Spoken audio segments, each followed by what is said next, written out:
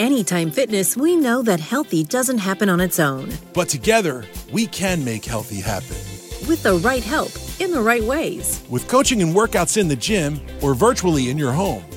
We'll give you a plan and the support you want to get you to your healthier place.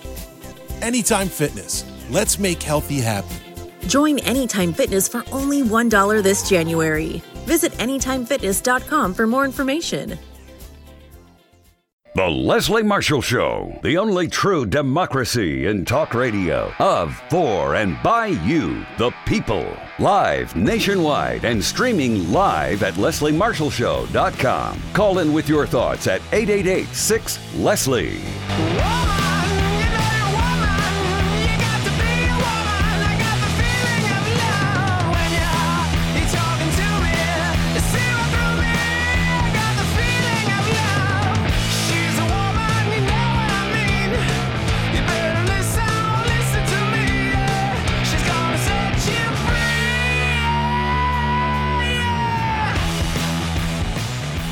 Here to set you free. Happy Friday. I just want to point out, because I've had some people email or post online, Leslie, are you drinking before or during your show?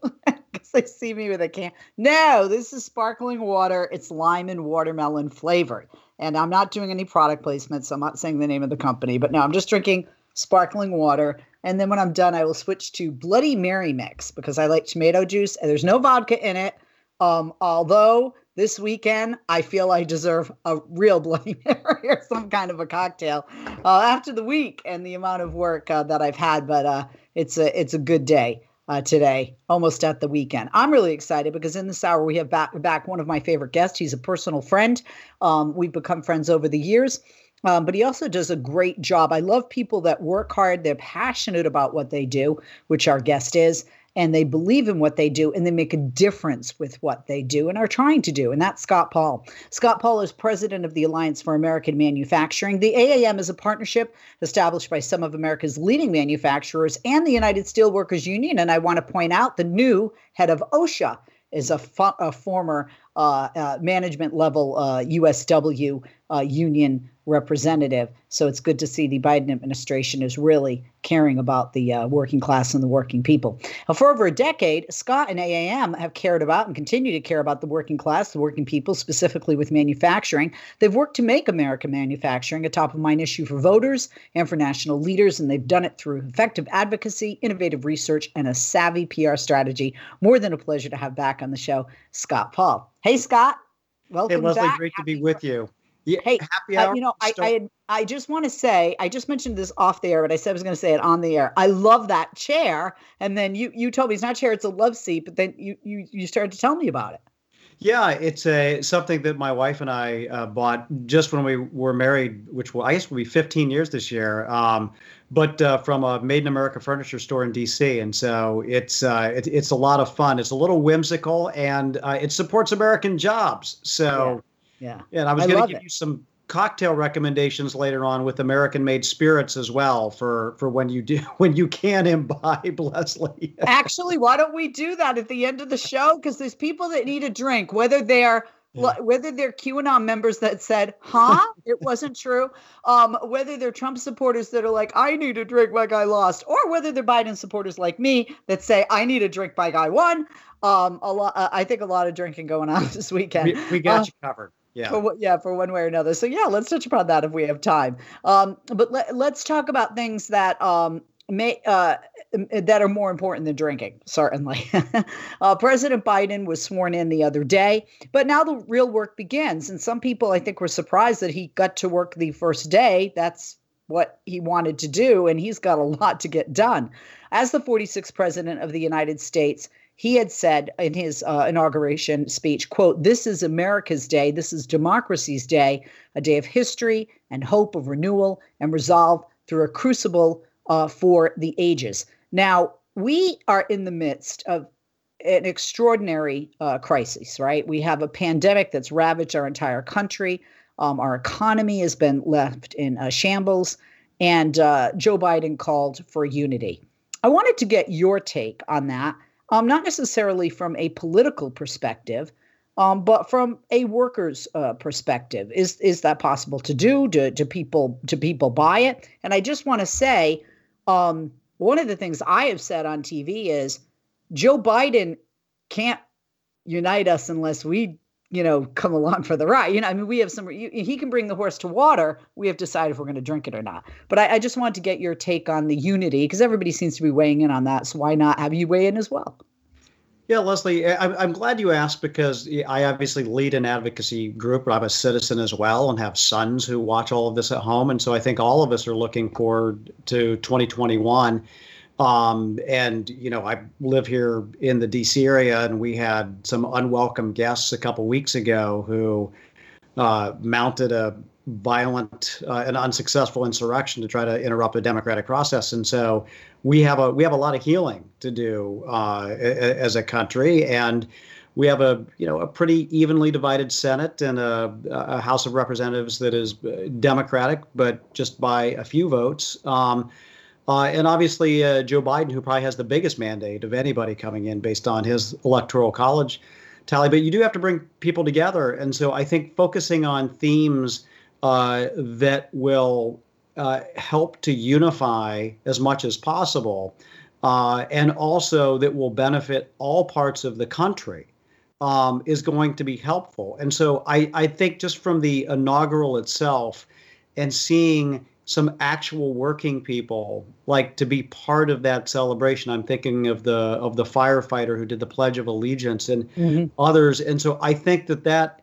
really sets the tone for the future work to come, and then also focusing on early on some key priorities that he said he was going to do on his first day or to get started on, but also to keep that focus on getting us through the pandemic, and getting us onto the other side of it, and helping us to not only recover from the economic trauma that we've experienced as a nation, but also, in his own words, to build back better, to create a future economy where prosperity is more broadly shared, where we have a diverse source of energy, renewable, that will power our future, and that we can have sustainable jobs and well-paying jobs, and that workers have a seat at the table in these conversations. And so I think letting that out there like that was incredibly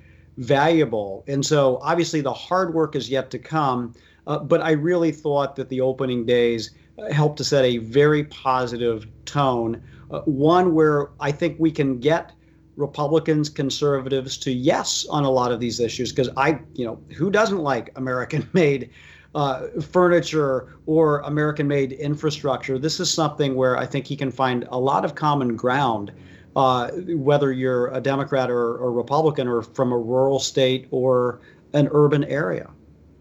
It's interesting that you touched on 2 points. You must have read my mind, but one of the points that you touched upon is what happened in your backyard, January 6th, that deadly insurrection, not erection, as Majority Leader Schumer said earlier today. Look, we're all human. I had to laugh at it at the 4 years that we've had. But in the wake of that deadly insurrection on the Capitol, no laughing matter, Joe Biden asked Americans to join together, to your point, to fight the foes we face: anger, resentment, and hatred, extremism, lawlessness, violence, disease, joblessness, and hopelessness. With unity, we can do great things, important things. We can right wrongs. And then right after that, he says we can put people not just back to work, but we can put people to work in good jobs. What, in your position, does that mean to you? One, how unity does play into that. And two, he specifically didn't just say put them back to work. We can put them back to work in good jobs. Yeah. I thought that was interesting. Yeah, I completely agree. And there's a couple of things that lead into this and then flow from it as well. The things that lead into this, I think, are that many of the policies, certainly of the last 4 years, the tax policies and what have you, definitely benefited a swath of America that was already well off and is even better off now, because of the corporate tax cuts and the other types of policies that were put into place.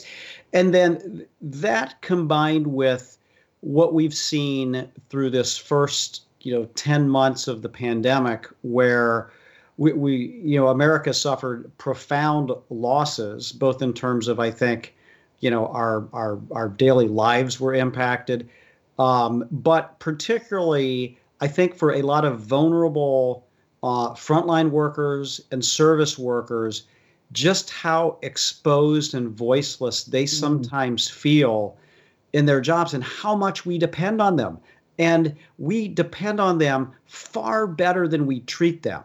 And, it's one thing to say, God bless our frontline workers or our hospital workers. It's another to give them a raise, to give them a voice at work, and to give them a seat at the table. And I think that's one of the messages that Joe Biden was delivering, is that we have a brighter future, which is possible. Raising the minimum wage is going to have a far better impact for more Americans than a tax cut for the rich. That worker could now potentially buy a car, or do other, spend more money in the community.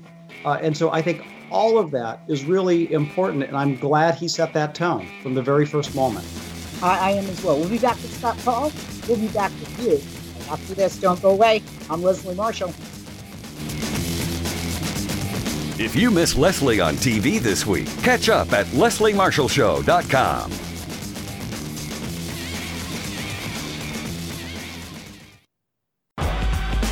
Follow Leslie on Twitter. Just go to www.twitter.com/Leslie Marshall, and we'll be sure to share your tweets.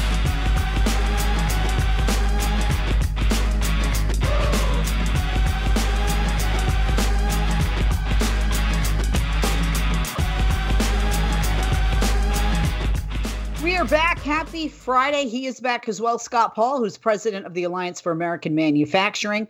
Scott, by the way, can be found on Twitter at Scott Paul AAM, and also follow the AAM at Keep It Made in USA. The website is americanmanufacturing.org. Scott, thank you for holding welcome back. You had touched upon, or you just mentioned, we didn't really go into talking about in detail, and I'd like to a bit in this segment, the initiatives that the president would like to get in his first year of office, actualizing his Build Back Better plan, aiming for the investment of more than $2 trillion in infrastructure, clean energy, and American manufacturing.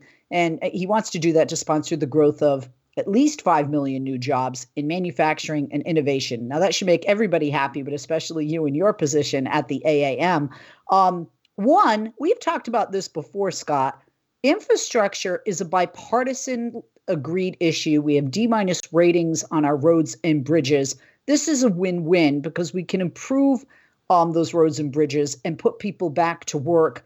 And then it would help both Democrats and Republicans when they go home and run for re-election with their constituency. Is it possible truly this time around? And is that Build Back Better plan a good way to go about it?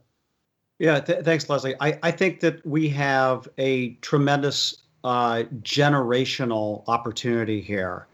And I think of the great things that great presidents kind of left our nation, and look, if Abraham Lincoln in the midst of the Civil War could also create land-grant colleges and the Trans-Pacific Railroad, the Transcontinental Railroad. I think that it is in a moment of crisis. There is also a moment of opportunity to build something for the future. I think of FDR's work during the Great Depression with the Works Progress Administration, and all of the there's some amazing structures and edifices still left today from that, or the Social Security Foundation that he put into place. And so great things can happen in a moment of crisis like this. And infrastructure, you point out, like there's not a Republican bridge, there's not a Democratic bridge, there's not a, we all need to drink clean water. Yeah. We all want good functioning schools and broadband, no matter where we are. So this should be an issue that unites Americans. I want to interrupt. 1 second, simply because those two things, I think people just think of infrastructure as roads and bridges. They don't think about drinking water. they don't think about broadband. They don't think about other things that we use in our daily lives, whether it's personal or professional or both, as being under that umbrella of infrastructure. I'm so glad you pointed those out, because I know there are people watching or listening today that are saying, oh yeah. Right. That's exactly right. Because, yes to public transit and buses and subways, but not everybody lives in an urban area. Right. But everybody does need broadband. Everybody needs public schools. Everybody needs good bridges and roads. We need good ports to export our products, whether they're grain from the heartland or automobiles from Michigan. We need all of this, and this is all infrastructure. And as you pointed out, Leslie, we have underinvested in this. We are far behind every other industrialized economy in the world. Basically, it's embarrassing. It really is embarrassing. And so we have this profound opportunity to do this. And yes, it costs money. It absolutely costs money, but there's never been a better time to borrow.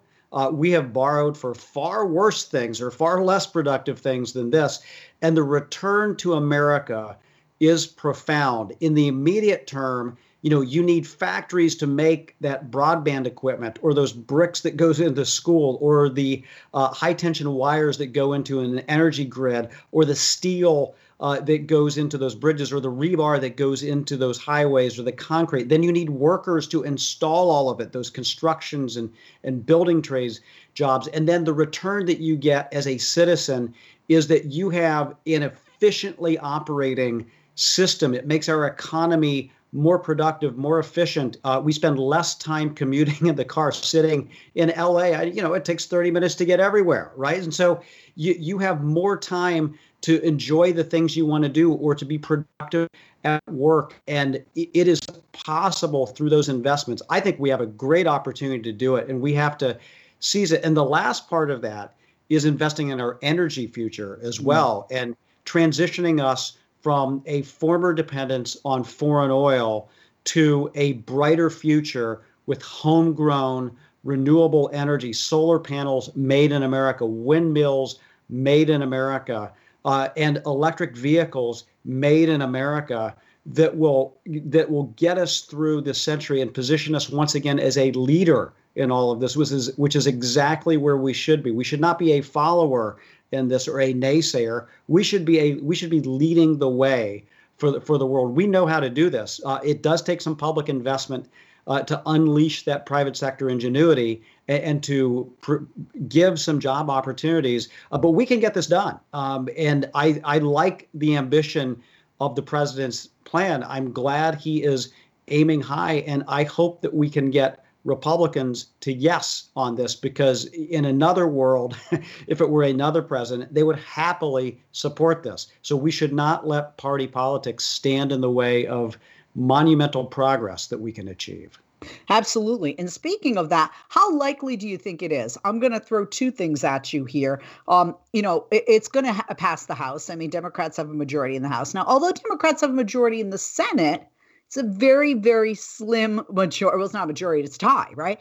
And then you have people like Joe Manchin, who live in a state like West Virginia, where a lot of his constituents are coal workers, coal miners, coal-minded people. So two, does Joe Manchin become a Republican on this kind of stuff? And do we end up with that same cog in the wheel? That's one. Two would be, how do we get the message that this is not a job killer? Because when, we do away with jobs of the old with renewable energy sources, we have new jobs, but they're cleaner and greener jobs going forward. Yeah. So those two, will Joe Manchin on something like this be a problem? And then secondly, the jobs, because there are a lot of people out there that say it's going to kill jobs. It's a job killer. And it's like, no, it's a job creator. Yeah. First on Joe Manchin, and obviously we need to watch what he does or what others on a lot of different issues. Joe Manchin has said some very encouraging things about infrastructure investment. He said $2, $3, $4 trillion. I think I could get there. I was like, okay, all right, we can work with that, certainly, because in West Virginia they depend on infrastructure as well, and so I think he's very open to that. With respect to the clean energy jobs, I think he also recognizes that from a cost competitiveness standpoint, coal is declining and has been declining for a while. And to look to the future, you can do wind in West Virginia, you can do solar in West Virginia. And the key thing here is if we are trading coal for solar panels that are made in China, that is not a good trade-off for West Virginians. If we're making it in America, if we're making it in West Virginia, that is something that I think Joe Manchin can get behind, and we can get to yes. Absolutely. Oh, Scott, you're becoming so good with our time cues. Not that you weren't before. You're just like, you could do your own show. We'll be back. I'm Leslie Marshall. Scott Paul's our guest. Stick around. Quick break. Back with him, back with you right after this.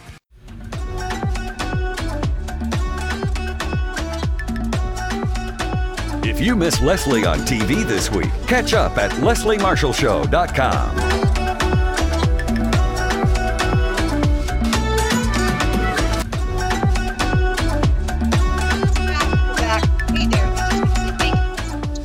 Radio, on stream, on podcast, watching us on Periscope, on Twitter, Facebook Live, YouTube Live, whichever way you get the show. We appreciate your support. Thank you very much. As I mentioned, I'm talking to Scott Paul, and Scott is the president of the AAM, the Alliance for American Manufacturing. Please go to their website during the next break, americanmanufacturing.org.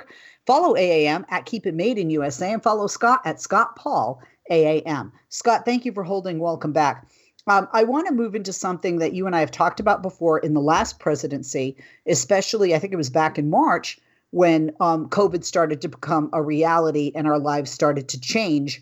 And we really didn't know for how long. And there was question about the Defense Production Act. And there were calls, and not just from people outside of Trump's party, but even within, for Trump to invoke that. Well, President Joe Biden now has invoked the Defense Production Act. And you said, countless American manufacturers and workers stepped up when COVID-19 hit by switching their production lines to make desperately needed PPE and other critical supplies. But their efforts only went so far because the previous administration had failed to adequately use the Defense Production Act and enact a coordinated response to the pandemic. As a result, we're still seeing PPE shortages. And you go on to say, I'm heartened to see President Joe Biden move to use the DPA. On his first full day in office to address the gaps, it's time to secure our supply chain and create a strong manufacturing base right here in the United States so we can better respond to the next crisis. I know American workers and manufacturers are ready and willing to step up to the plate. Well said, Scott. I agree.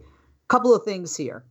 We already have a 200-page plan from Joe Biden on how to fight COVID. Of course, there are people out there that saying that, it's not revolutionary and, 100 million vaccinations would eventually have come about with the last administration. But I believe this is a game changer. I think you do too. And can you tell our listeners why? Yeah, absolutely. First of all, it's nice to have a plan, rather than operating on denial, fiction, blame. And the fact that, last March, we were saying we should invoke the Defense Production Act. And I will say, Trump did, but he did it sporadically. He did it vindictively. He did it kind of ineffectually, and there wasn't any sustained commitment, and left the distribution side to be just a complete and utter disaster and kind of the Wild West for everybody, with lots of states and hospital systems competing against each other. It was just absolutely, you couldn't design a worse system. It's like Lord of the Flies and letting a bunch of 12-year-old boys decide where things should go. It's just a huge mistake. You need adult leadership. And so that's what I think one of the things that the Biden plan provides is that, and the tools under the Defense Production Act, and I'll just explain this very briefly, is like, the DPA was put into place during the Korean War so that we wouldn't run out of stuff we needed to keep our country secure, whether it's missiles or parts for things or whatever. And so it's been in the law. It's regularly invoked, although without fanfare, because if the Defense Department needs a part for something, but a manufacturer says, well, I have 10 other orders ahead of you, the Defense Department can say, no, we need to move that up. We need to be at the front of the line because we desperately need this for the security of the United States. And so that's usually how it gets invoked right now. But how it can be invoked and should be invoked during this crisis is in a couple of different ways. First of all, if there are shortages in, say, like N95 masks or face shields or syringes or glass vials for vaccines, And there are private sector manufacturers in the United States, but they're like, oh, we've got to fulfill this contract that we have, for this, the government can step in and say, no, wait. We need this for our public health security right away. And so you need to put us at the front of the line. So number one, it can get you to the front of the line. Number two, can do an assessment of what our capacity is. Like, do we literally have enough capacity to make these syringes in the United States now? And if we don't, can we convert some other facilities to do that? And if we need to do that, is there some money available to help that manufacturer do that conversion?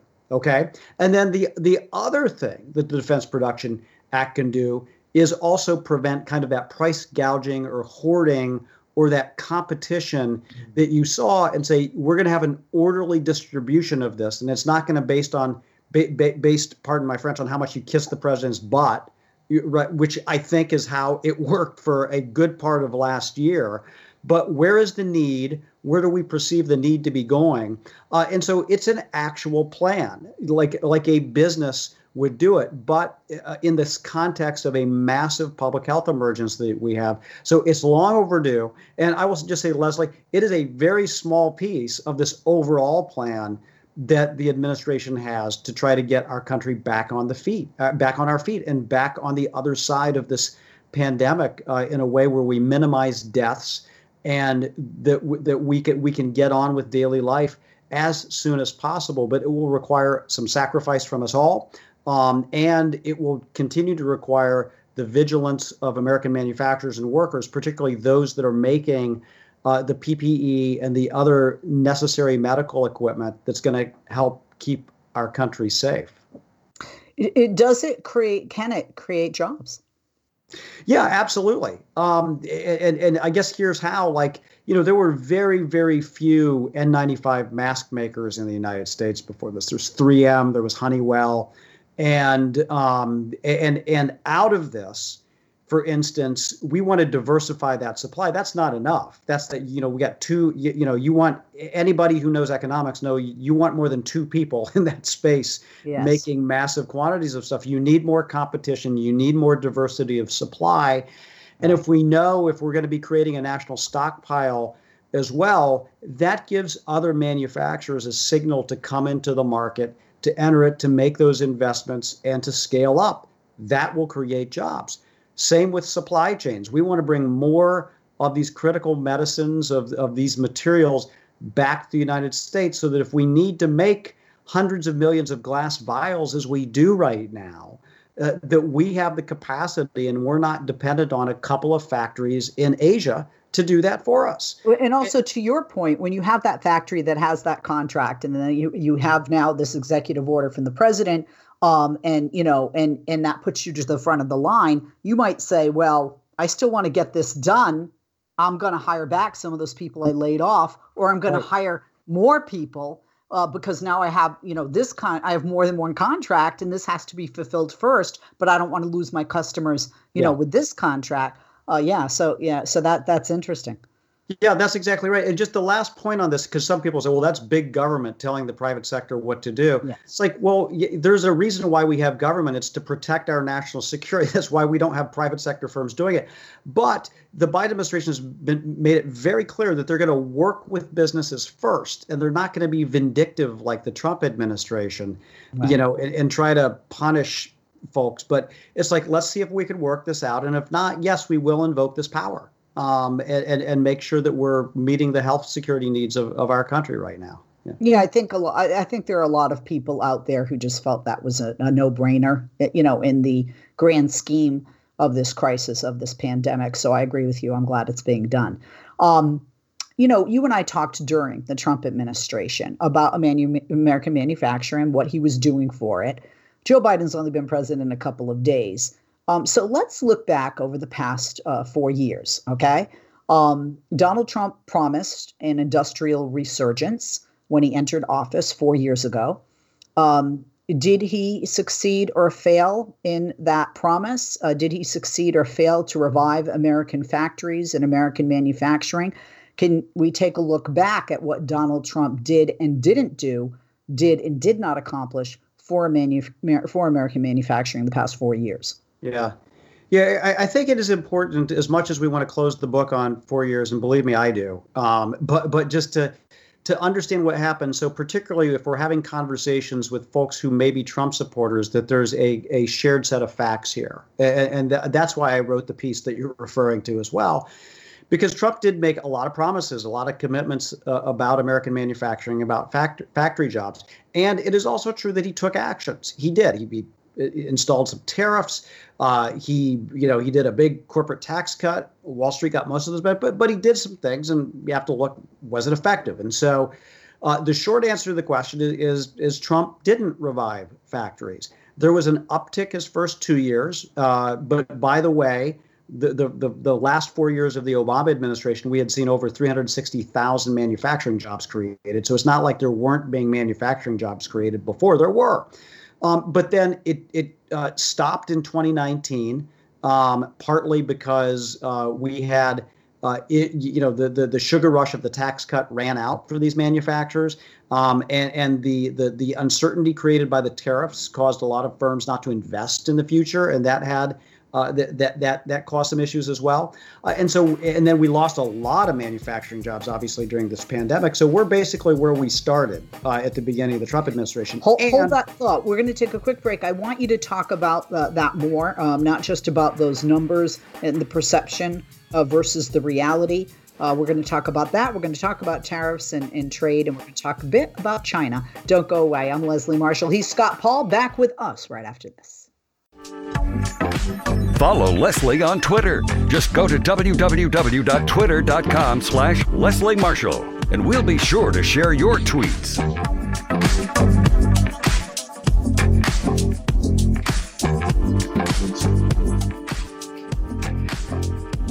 We are back talking with Scott Paul, president of the AAM, the Alliance for American Manufacturing.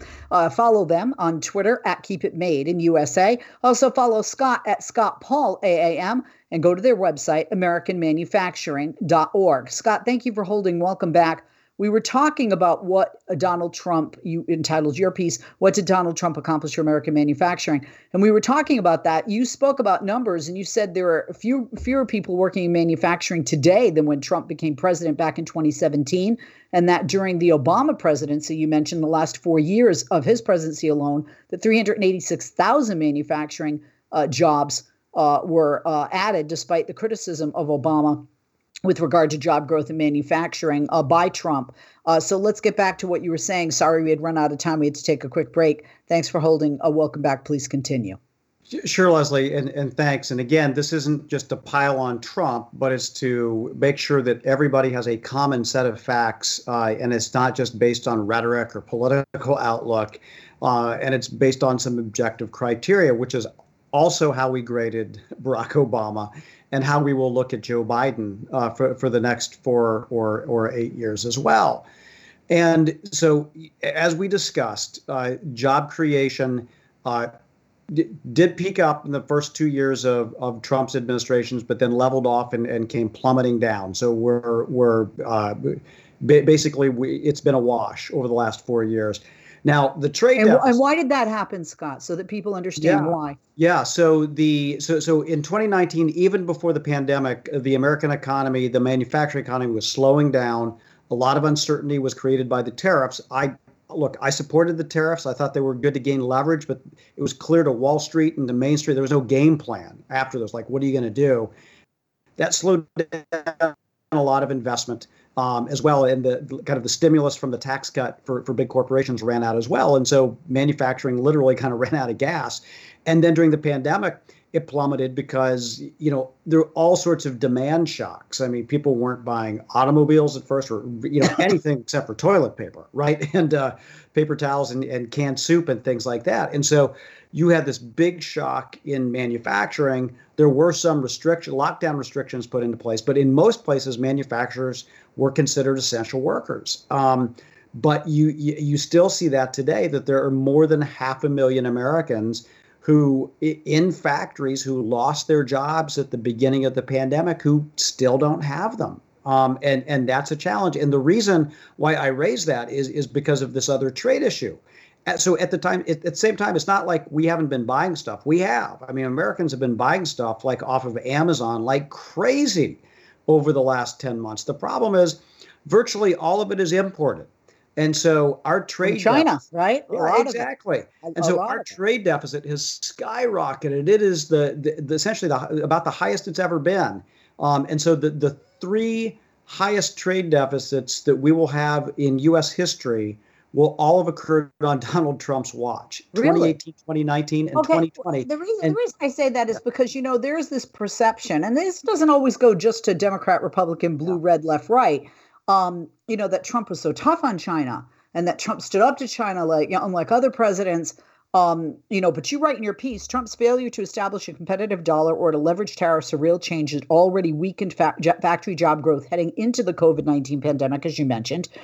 His disastrous stewardship of the government's pandemic response and its sputtering attempt at an economic recovery contributed to a steep drop of 543,000 jobs in manufacturing since February 2020, which obviously just wipes out any gains that were made during his presidency.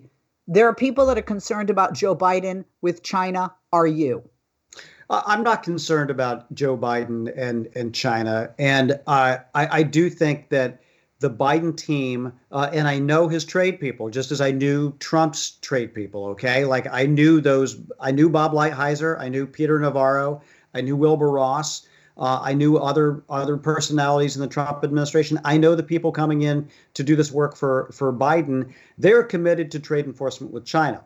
And it may sound different, it may look different, but I think they have a deep understanding of what the challenges are, and perhaps a deeper understanding that they don't just want a public relations victory where their president can sit down and sign something and say, mission accomplished, but that we see the structural change that we need. And I think this is so important, Leslie, that we are making ourselves more competitive so that we have more opportunities here and we're attracting businesses here, because tariffs alone aren't going to do it. We need to make sure that we have workforce training, that we have an investment in innovation, that we have a good and functioning infrastructure. And so all of that will contribute to boosting manufacturing jobs if we do this the right way. And I think Biden will hold will hold China accountable on a broader array of issues than Trump was willing to.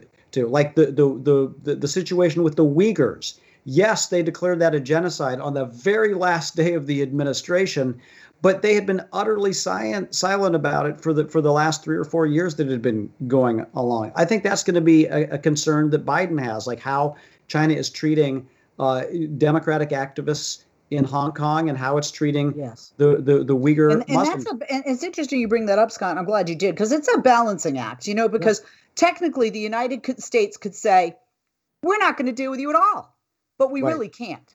I mean, there is a reality. We really can't. Sadly, we make products over there. Sadly, there are products we don't make that we get from them, and there are products that they make that nobody else does.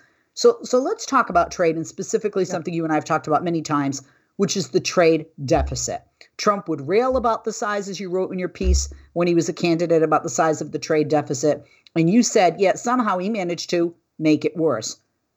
Do you think that Joe Biden's Buy American push, and he's only been in office 2 days, and he touched upon it a few times in running, a number of times, can that make a difference in this U.S. trade deficit if people buying on Amazon are buying from American manufacturers, products that are made by American manufacturers? And if people who are out there in manufacturing, the CEOs of these large corporations, see that shift in consumerism, that they'll be like, I'm going to stop making stuff in China, Bangladesh, Taiwan, and Mexico.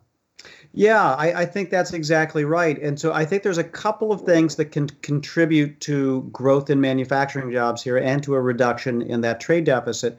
One is obviously we need to export more. And that's something that declined rapidly, is that there were all this retaliation other countries had against the Trump tariffs did result in a decline in our exports. And just oddly, all the chaos that Trump produced meant that people flocked to the dollar as an investment, and it raised the value of the dollar, which sounds great, right? And it is great if you're a traveler going to Paris. You're happy to have a strong dollar.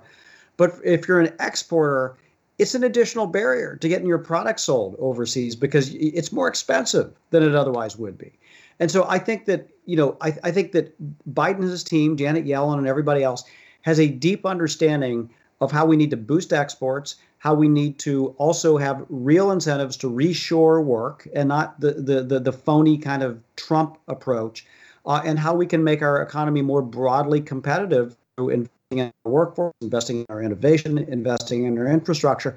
I think that will be helpful in doing this. And if we are transitioning to electric vehicles, yes, by the way, we should make sure that they're made in America. And that's going to present a lot of opportunities for manufacturing workers across our country if we do it right. And we can export those to other countries as well. So I'm hopeful. And there's a lot of things that go into if the trade deficit goes up or goes down. But the fact that Trump cared about it so much and left it worse says a lot. Is a lot of rhetoric, very few results at the end of the day for American manufacturing.